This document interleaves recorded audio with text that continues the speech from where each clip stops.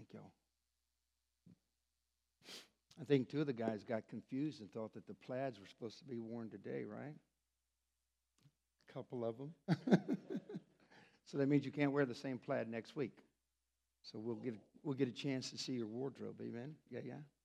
Well, good morning, everybody. It is good to see y'all again. I couldn't help but when I am singing songs, I'm always mindful of scripture that comes to mind. I've shared that with you before. But, one of just a short little verses of the last song is, when Jesus came out of the grave, the Bible tells us that there were those in Jerusalem that came out of their graves also, and they walked around. I want to talk to those people when we get to heaven.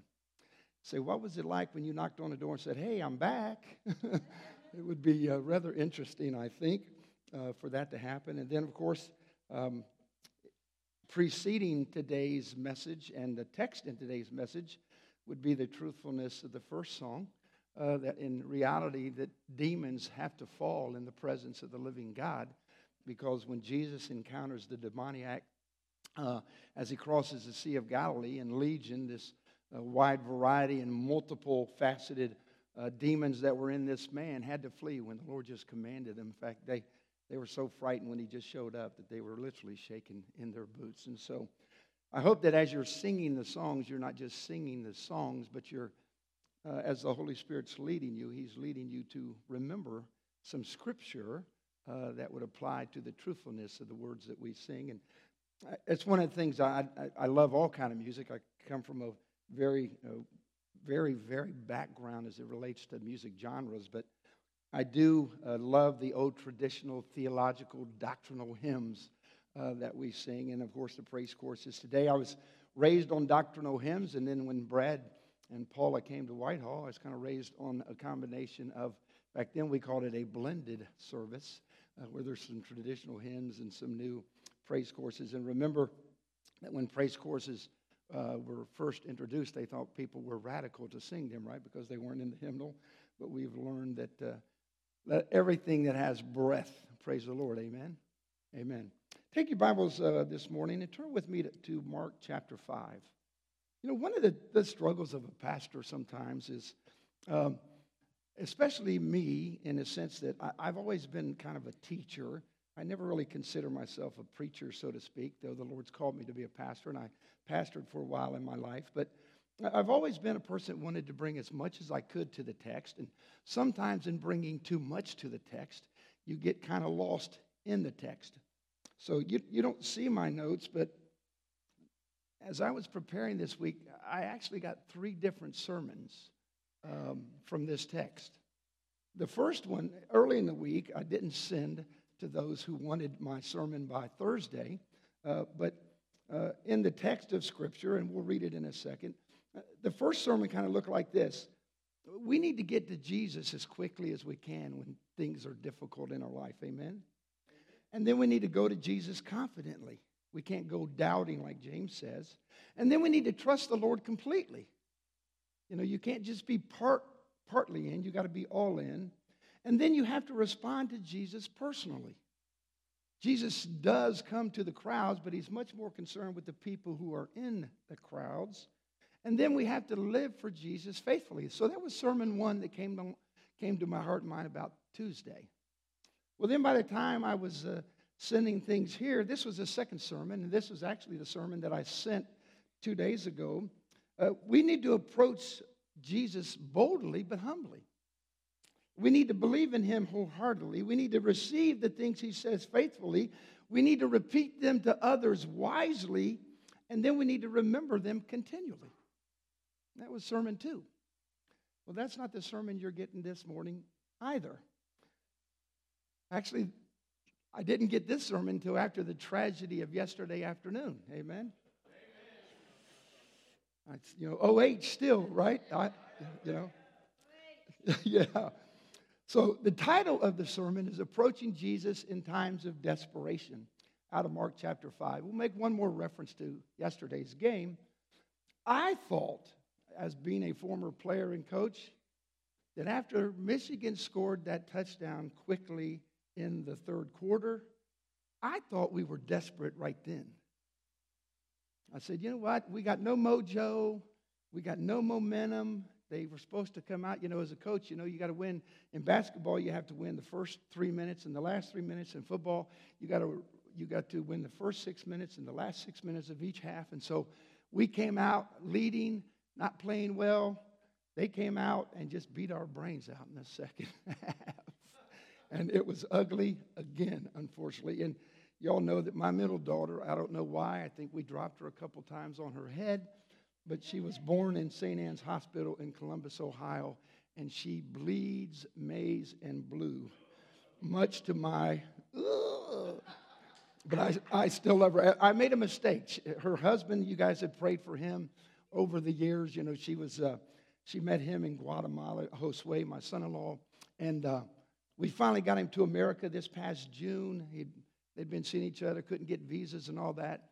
And so I made the horrible mistake on Monday to say, because she's pregnant, praise the Lord, I'm going to be a grandfather at 65 years of age, so can't wait to give that kid some Mountain Dew and send them home, amen? But I made the mistake of telling Josue and Maddie, because she wants to make him an Amazing Blues fan. I'm like, come on, Maddie. I mean, you need to repent yourself. But I said, whoever wins the game, the kid can be that. Yeah. See, I'm not a prophet. This is bad. But anyway, well, hopefully we won't play as badly in the second half of our bowl game, wherever we might end up going. If you will, please stand and honor the readings of God's Word. And I just want to share with you 5 simple thoughts this morning. Actually, 4 simple thoughts and 1 kind of main thought. As we think about how do we approach Jesus in times of desperation. And let me just say, I think we're living in times of desperation. I've been around 65 years, and it seems like the world seems to be more desperate today, and unfortunately desperate for the wrong things, than when I grew up as a kid or as I was being mentored in the faith in the 1980s and finally surrendered to Christian ministry full-time in the 1990s. And really, the word in the original Aramaic, the word desperation means to be without hope. You might think about anxiety or anguish or anguish or worry or fear. All these things can lead to desperation in our lives. And we know that things come into our lives that cause desperation. They cause us to, even though we're strong in the faith and walk with Jesus, still in the reality of what we see and what we know and what we've experienced, sometimes we are just desperate. We're almost without hope in our spirits. And so I want to encourage you this morning through the Word that when you get in this situation, and I've been in it many times in life, these are some things that we have to be reminded of and how we need to approach Jesus. So thus says the Word of God, beginning in Mark chapter 5, beginning in verse 21. I want to read through verse 43. I'm reading out the Christian Holman Christian Standard Bible this morning. The Bible says, when Jesus had crossed over again by boat to the other side, a large crowd gathered around him while he was by the sea. One of the synagogue leaders named Jairus came, and when he saw Jesus, he fell at his feet, and he kept begging him, my little daughter is at death's door. Come and lay your hands on her so she can get well and live.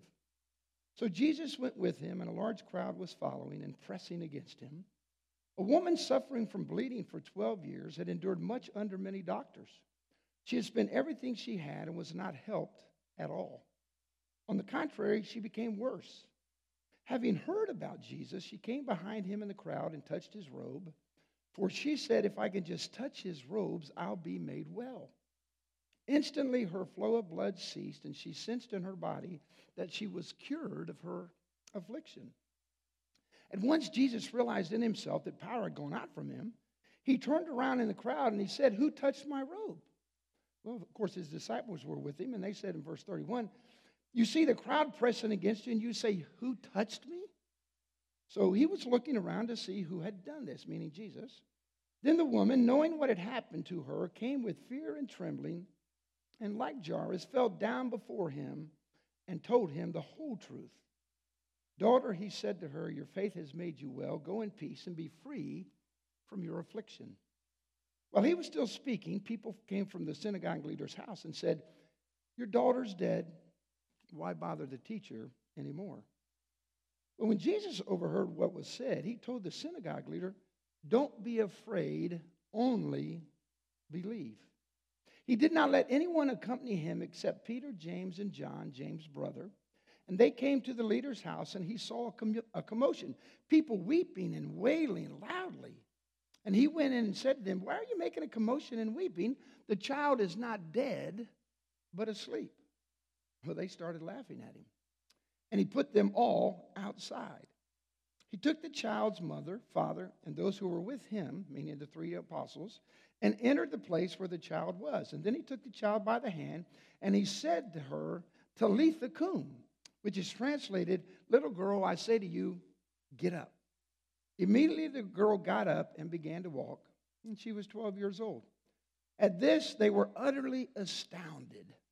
Then he gave them strict orders that no one should know about this, and said that she should be given something to eat. May the Lord add his blessing to the reading, hearing, and doing of his word. You may be seated. The Bible tells us in Hebrews chapter 11, verse 1, that faith is the substance of things hoped for, the evidence of things not seen. He also reminds us a little bit later in that chapter, in verse 6, that if you and I are going to experience anything from God, we have to diligently seek him, because he is a rewarder of those who seek after him.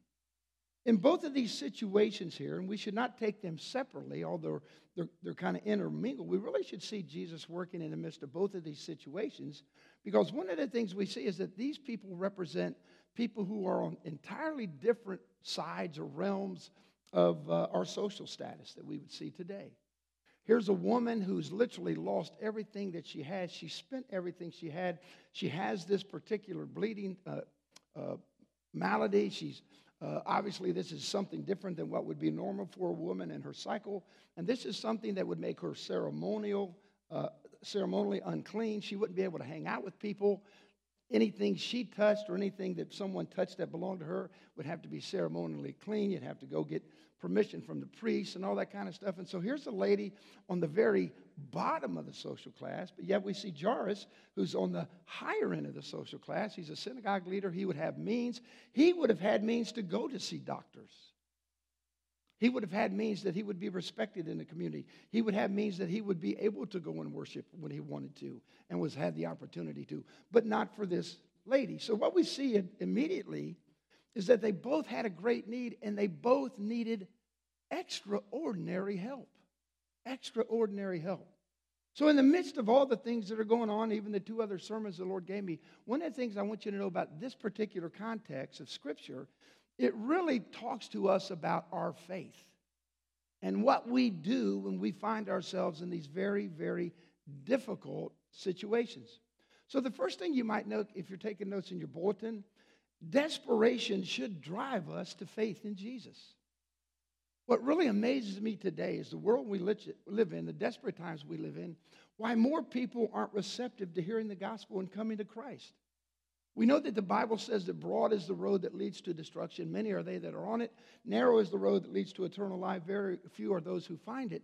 But you would think, with all the things that people have tried today, they'd try Jesus. Not that he would be the last thing that they would try. He should be the first thing that they should try. But the reality is, I don't know how people make it through life without the Lord. I can't fathom it. I know what life was like before the Lord, and life has not been the easiest with the Lord, but I can't imagine trying to go through things that I'm going through now or dealing with things that we deal with every day in our ministry. I don't know how I would make sense of it all if it wasn't for the Lord. And so one of the first things we have to realize is desperation. We approach Jesus in times of desperation because we need to. He's really the only one who sees the beginning and the end. He's really the only one that has the answers to the needs that we have and knows all the problems we have. He knows the sin we have. He knows our trials and our tribulations, our traumas and our tragedies. He knows all of those things. So you would think we would be in a hurry to get to him, but we're normally not, are we? What keeps us away is really simple: sin. We know it. Satan knows it. God knows it. And because of that, we sometimes feel that our sin would keep us from the Lord offering and wanting to give us help. Well, in these two situations, that didn't matter, because both of these people felt like the only thing that they could do to solve the issues that they were facing was to go to Jesus. So desperation should drive us to Jesus in faith. Why? Well, first, let's just think this. Faith opens the door to the power of God. Faith opens the door to the power of God. Faith transfers divine power to the powerless. Both of these people were powerless. They could do nothing, or they had tried everything to get them out of the situation they were in, but nothing had helped them. There wasn't an answer. They couldn't pick up a paper and read. They couldn't post something on Facebook. They could cry out, but they thought, listen, if I can get to this guy named Jesus, and we really don't know what they knew about Jesus other than that they knew something about him, because that's why they said, hey, let's get to him. And so in reality, faith opens that door. Yet it's not just faith itself, but it's faith that has to be directed at Jesus or to God. Notice what Jesus says to the woman in verse 34. He says, your faith has made you well. Go in peace and be free from your affliction. In essence, what he was telling her is in her helplessness and in her powerless state, he was making her completely whole in every way, especially in regard to her health. And so because of that, we understand that when we can approach Jesus and we approach him by faith, it opens the door to the power of God. There are so many great stories in the Bible. You might even say this, you might even put this in your notes or write this in the margin of your Bible. Write Matthew 7, 7, and 8. As you think about this context of Scripture, Matthew 7, 7 through 8. Remember, that's where the Bible says, ask, it shall be given you. Seek, you shall find. Knock, the door shall be open unto you. If you ask, you'll receive. If you seek, you'll find. And if you knock, the door indeed should be open to you. That's what both of these people were doing. Both the woman and Jairus were both asking. They were seeking. And in their crying out and in their secrecy and touching the hem of his garment, they in essence were knocking. Help me. Help me. Please, will you help me? And of course, we know that Jesus did. I love how Jesus comes alongside the powerless. And sometimes he does things in such extraordinary ways that there's no other way you can explain it by God. I was reading a little bit this morning in Daniel. And remember, Daniel was the one who's exiled, and he's taken away from Israel, and he's in Babylon, King Nebuchadnezzar. And he's the man who's praying all the time, and he's kind of living a different lifestyle from what they want to have him learn as a Babylonian now that he's living in that culture. And so he's just radically different, and people don't like it, especially the Babylonians and those other soothsayers and all those kind of guys. And so they go to the king and say, listen, this guy's praying, and he shouldn't be praying. He's praying to gods other than you. You're the God. And so they tell Daniel, don't pray. But what does Daniel do? He prays several times a day. He prays openly. He prays publicly. And because of that, these guys rat him out. They go tell the king, and the king says, hey, you can't be doing this. And just to prove that I am king and you are not, I'm going to put you in the lion's den and have the lions eat you alive. And of course, they do. And I'm sure that the next day we know that he didn't get bit. He probably got licked in the face quite a few times, I would think. I couldn't help but remember, the Bible says one of these days the lion and the lamb will lay down together, right? I'm sure the next morning he said, hey, guys, these lions in here, man, they make a really nice pillow. They're awful warm. Didn't even get cold last night, right? Then a little bit farther down the road, we see these three Hebrew boys the same way, and all of a sudden Darius now, he's the guy who gets this statue made of himself, and you're supposed to bow down and worship the statue. And no, not going to do that, the three Hebrew boys say. And he says, listen, if you don't do this, I'm going to put you in the fire. And they go, that's okay. You know what? The God we serve, whether or not he delivers us or not, we're not going to bow down to you. And of course, he looks in the fire. He heats it up hotter than it's ever been. And what's he do? He says, hey, didn't we put 3 people in the fire? Yeah, well, how come I see 4 walking in there? And what's interesting is there in Daniel chapter 3, verses 8 through 30, is when they come out, hair not singed, clothes not singed, They don't even smell like they've been around a fire. I've had a fire 3 of the last 4 nights, and just getting close to it, I stink, got to come in and take a shower, take my clothes off. Not these guys. Why? Because they responded by God in faith, and when they respond to faith, God opens the door to the power that he has. And all power is available to us. That's point number 1. The second thing is faith is persistent in overcoming obstacles. Faith is persistent in overcoming obstacles. Well, what were the 2 obstacles? Well, for the man, it eventually would be the skepticism of when he got the word that his daughter was actually dead and he's going back to his household.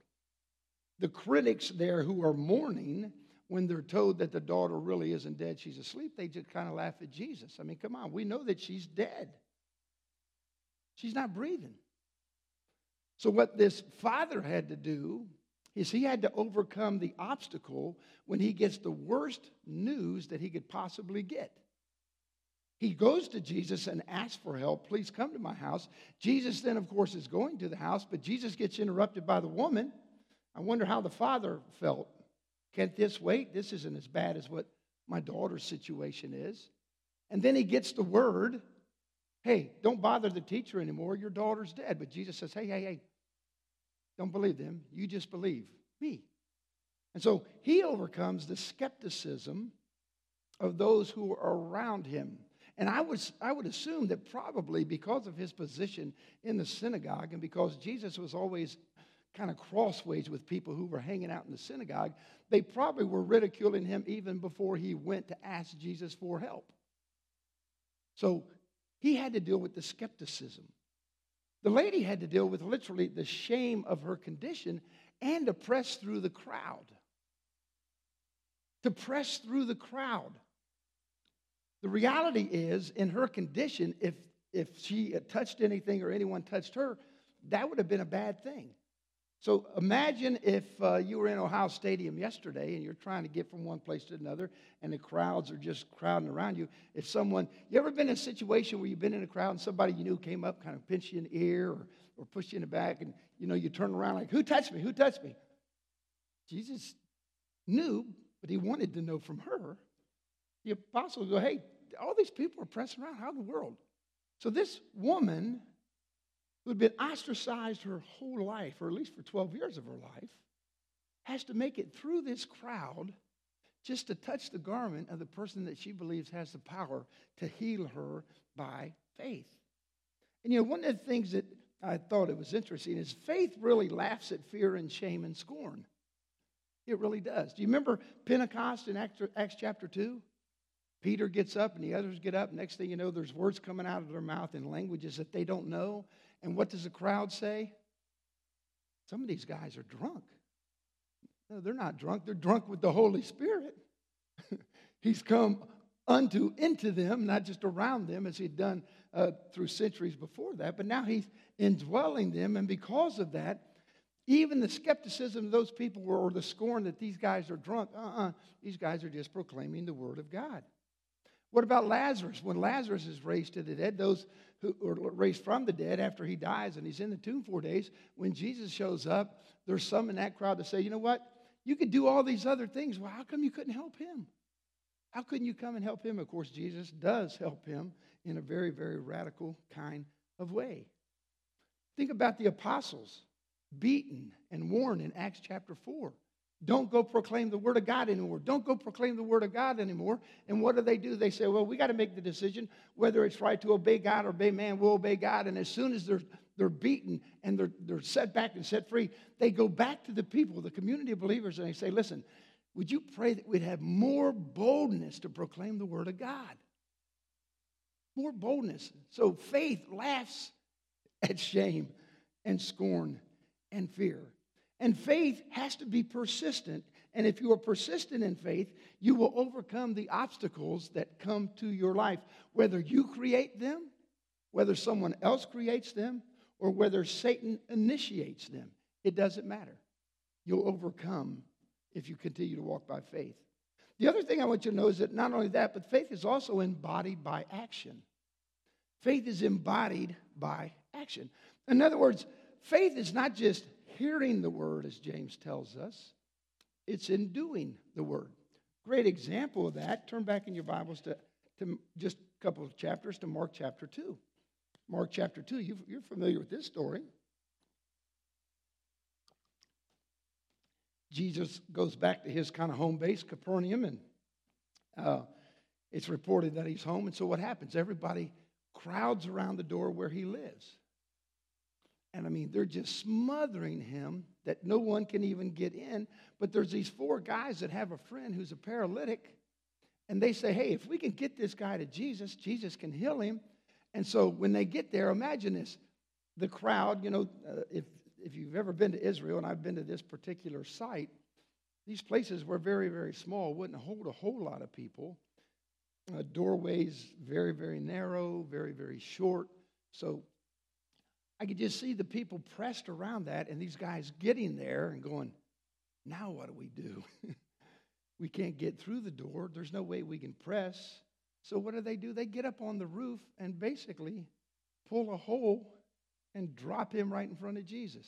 Now that's faith. And it's interesting that in the text of Scripture, the Bible says that Jesus saw their faith and healed the man. In fact, forgave him his sins. Of course, the skeptics in that crowd said he's blaspheming. How in the world can he forgive sins? But Jesus said, just so you know I can forgive sins, I'm going to do this. Get up and walk. And the guy walks out. Carried in, but he walks out. That's pretty cool. So in actuality, faith is embodied by action. Turn ahead to James chapter 2. There's great context of Scripture that teaches us that truth. James chapter 2, where the Bible tells us that faith without works is dead, being alone. Now, let me pick up reading in verse 14. The Bible says in James 2:14, what good is it, my brothers, if someone says he has faith, but he does not have works? Can his faith save him? If a brother or sister is without clothes and lacks daily food, and one of you says to them, go in peace, keep warm and eat well, but you don't give them what the body needs, what good is it? In the same way, faith, if it doesn't have works, is dead by itself. But someone will say, you have faith and I have works. Show me your faith without works, and I will show you my faith from my works. You believe that God is one, you do well. The demons also believe, and they shudder. Foolish man, are you willing to learn that faith without works is useless? Wasn't Abraham, our father, justified by works when he offered Isaac, his son, on the altar? You see that faith was active together with his works, and by works, faith was perfected. So the scripture was fulfilled. It says, Abraham believed God, and it was credited to him for righteousness, as he was called God's friend. You see that a man is justified by works and not by faith alone. And in the same way, wasn't Rahab the prostitute also justified by works when she received the messengers and sent them out by a different route? For just as the body without the spirit is dead, so also faith without works is dead. And the 2 great examples are Abraham and Rahab. Abraham had gotten the promised son that he had waited so long for, and then God said, kill him. And he was willing to do that, right?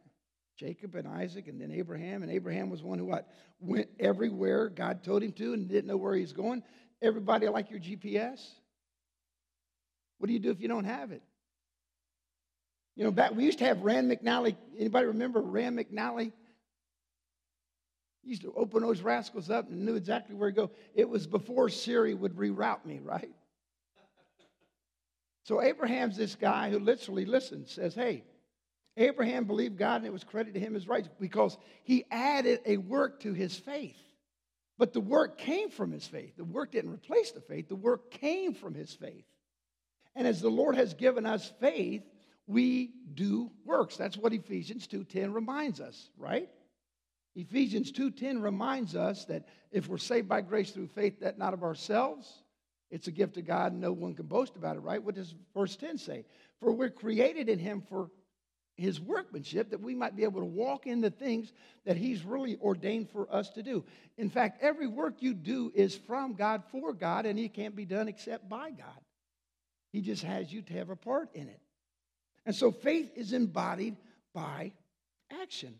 I love the story over there about Elijah and his servant when he finally comes back and confronts King Ahab. Remember, it had not rained for several years, and he comes back and he overcomes by faith the prophets of Baal and Ashtoreth. And all of a sudden, he goes up and he tells the king, hey, you need to get off this mountain, man, because it's going to rain. And he tells his servant, go look and see if there's any clouds in the sky. And so the servant goes, says, nope. Go look again. Nope. One more time. Nope.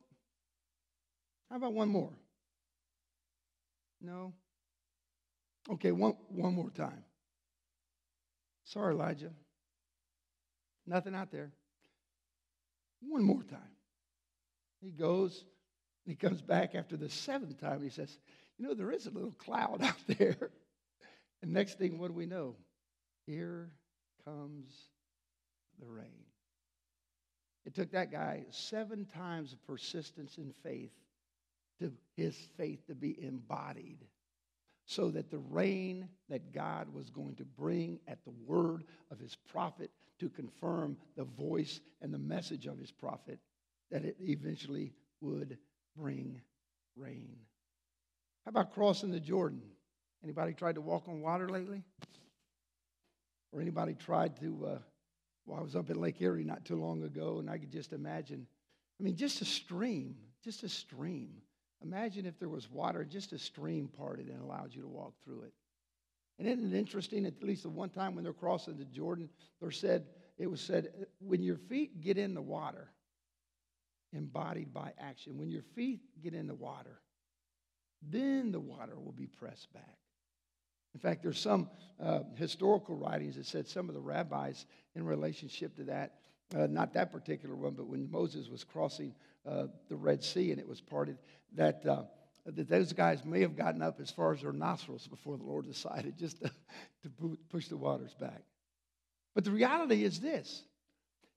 Don't say you have faith and then do nothing with it. Faith is active. It's not alone. It is accompanied by works all the time.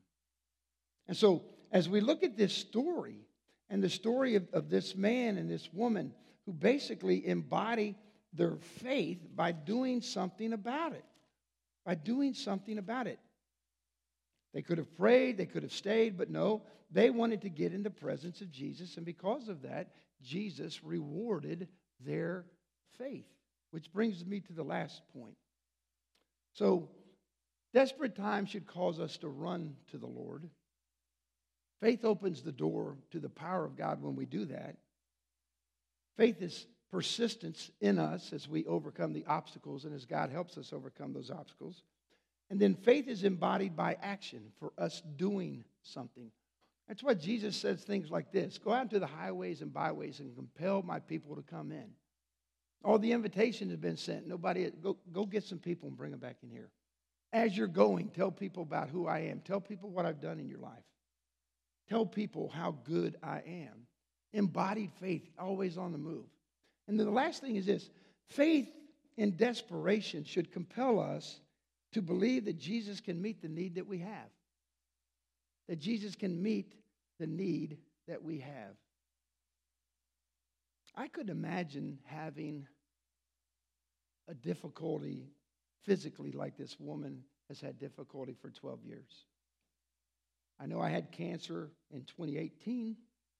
It was very short, very compact, got the radiation treatments done with, and for the most part, I've had no after effects of that, other than a little bit of lymphedema in my face and neck. I had a stroke in February this past year, y'all know, and totally out of the blue, but I couldn't imagine the 30 or 40 seconds or a minute and a half that I was under the pressure of that particular ailment. I couldn't imagine having that every day for 12 years or for 12 minutes. I mean, unbelievable. And so one of the things that we have to be able to do by faith in these desperate times that we live in is we have to believe that Jesus can meet the need that we have. So Jesus is able always, amen? Jesus is able when we're not and when others are not. Jesus is able. Not only the physical pain, but the emotional pain.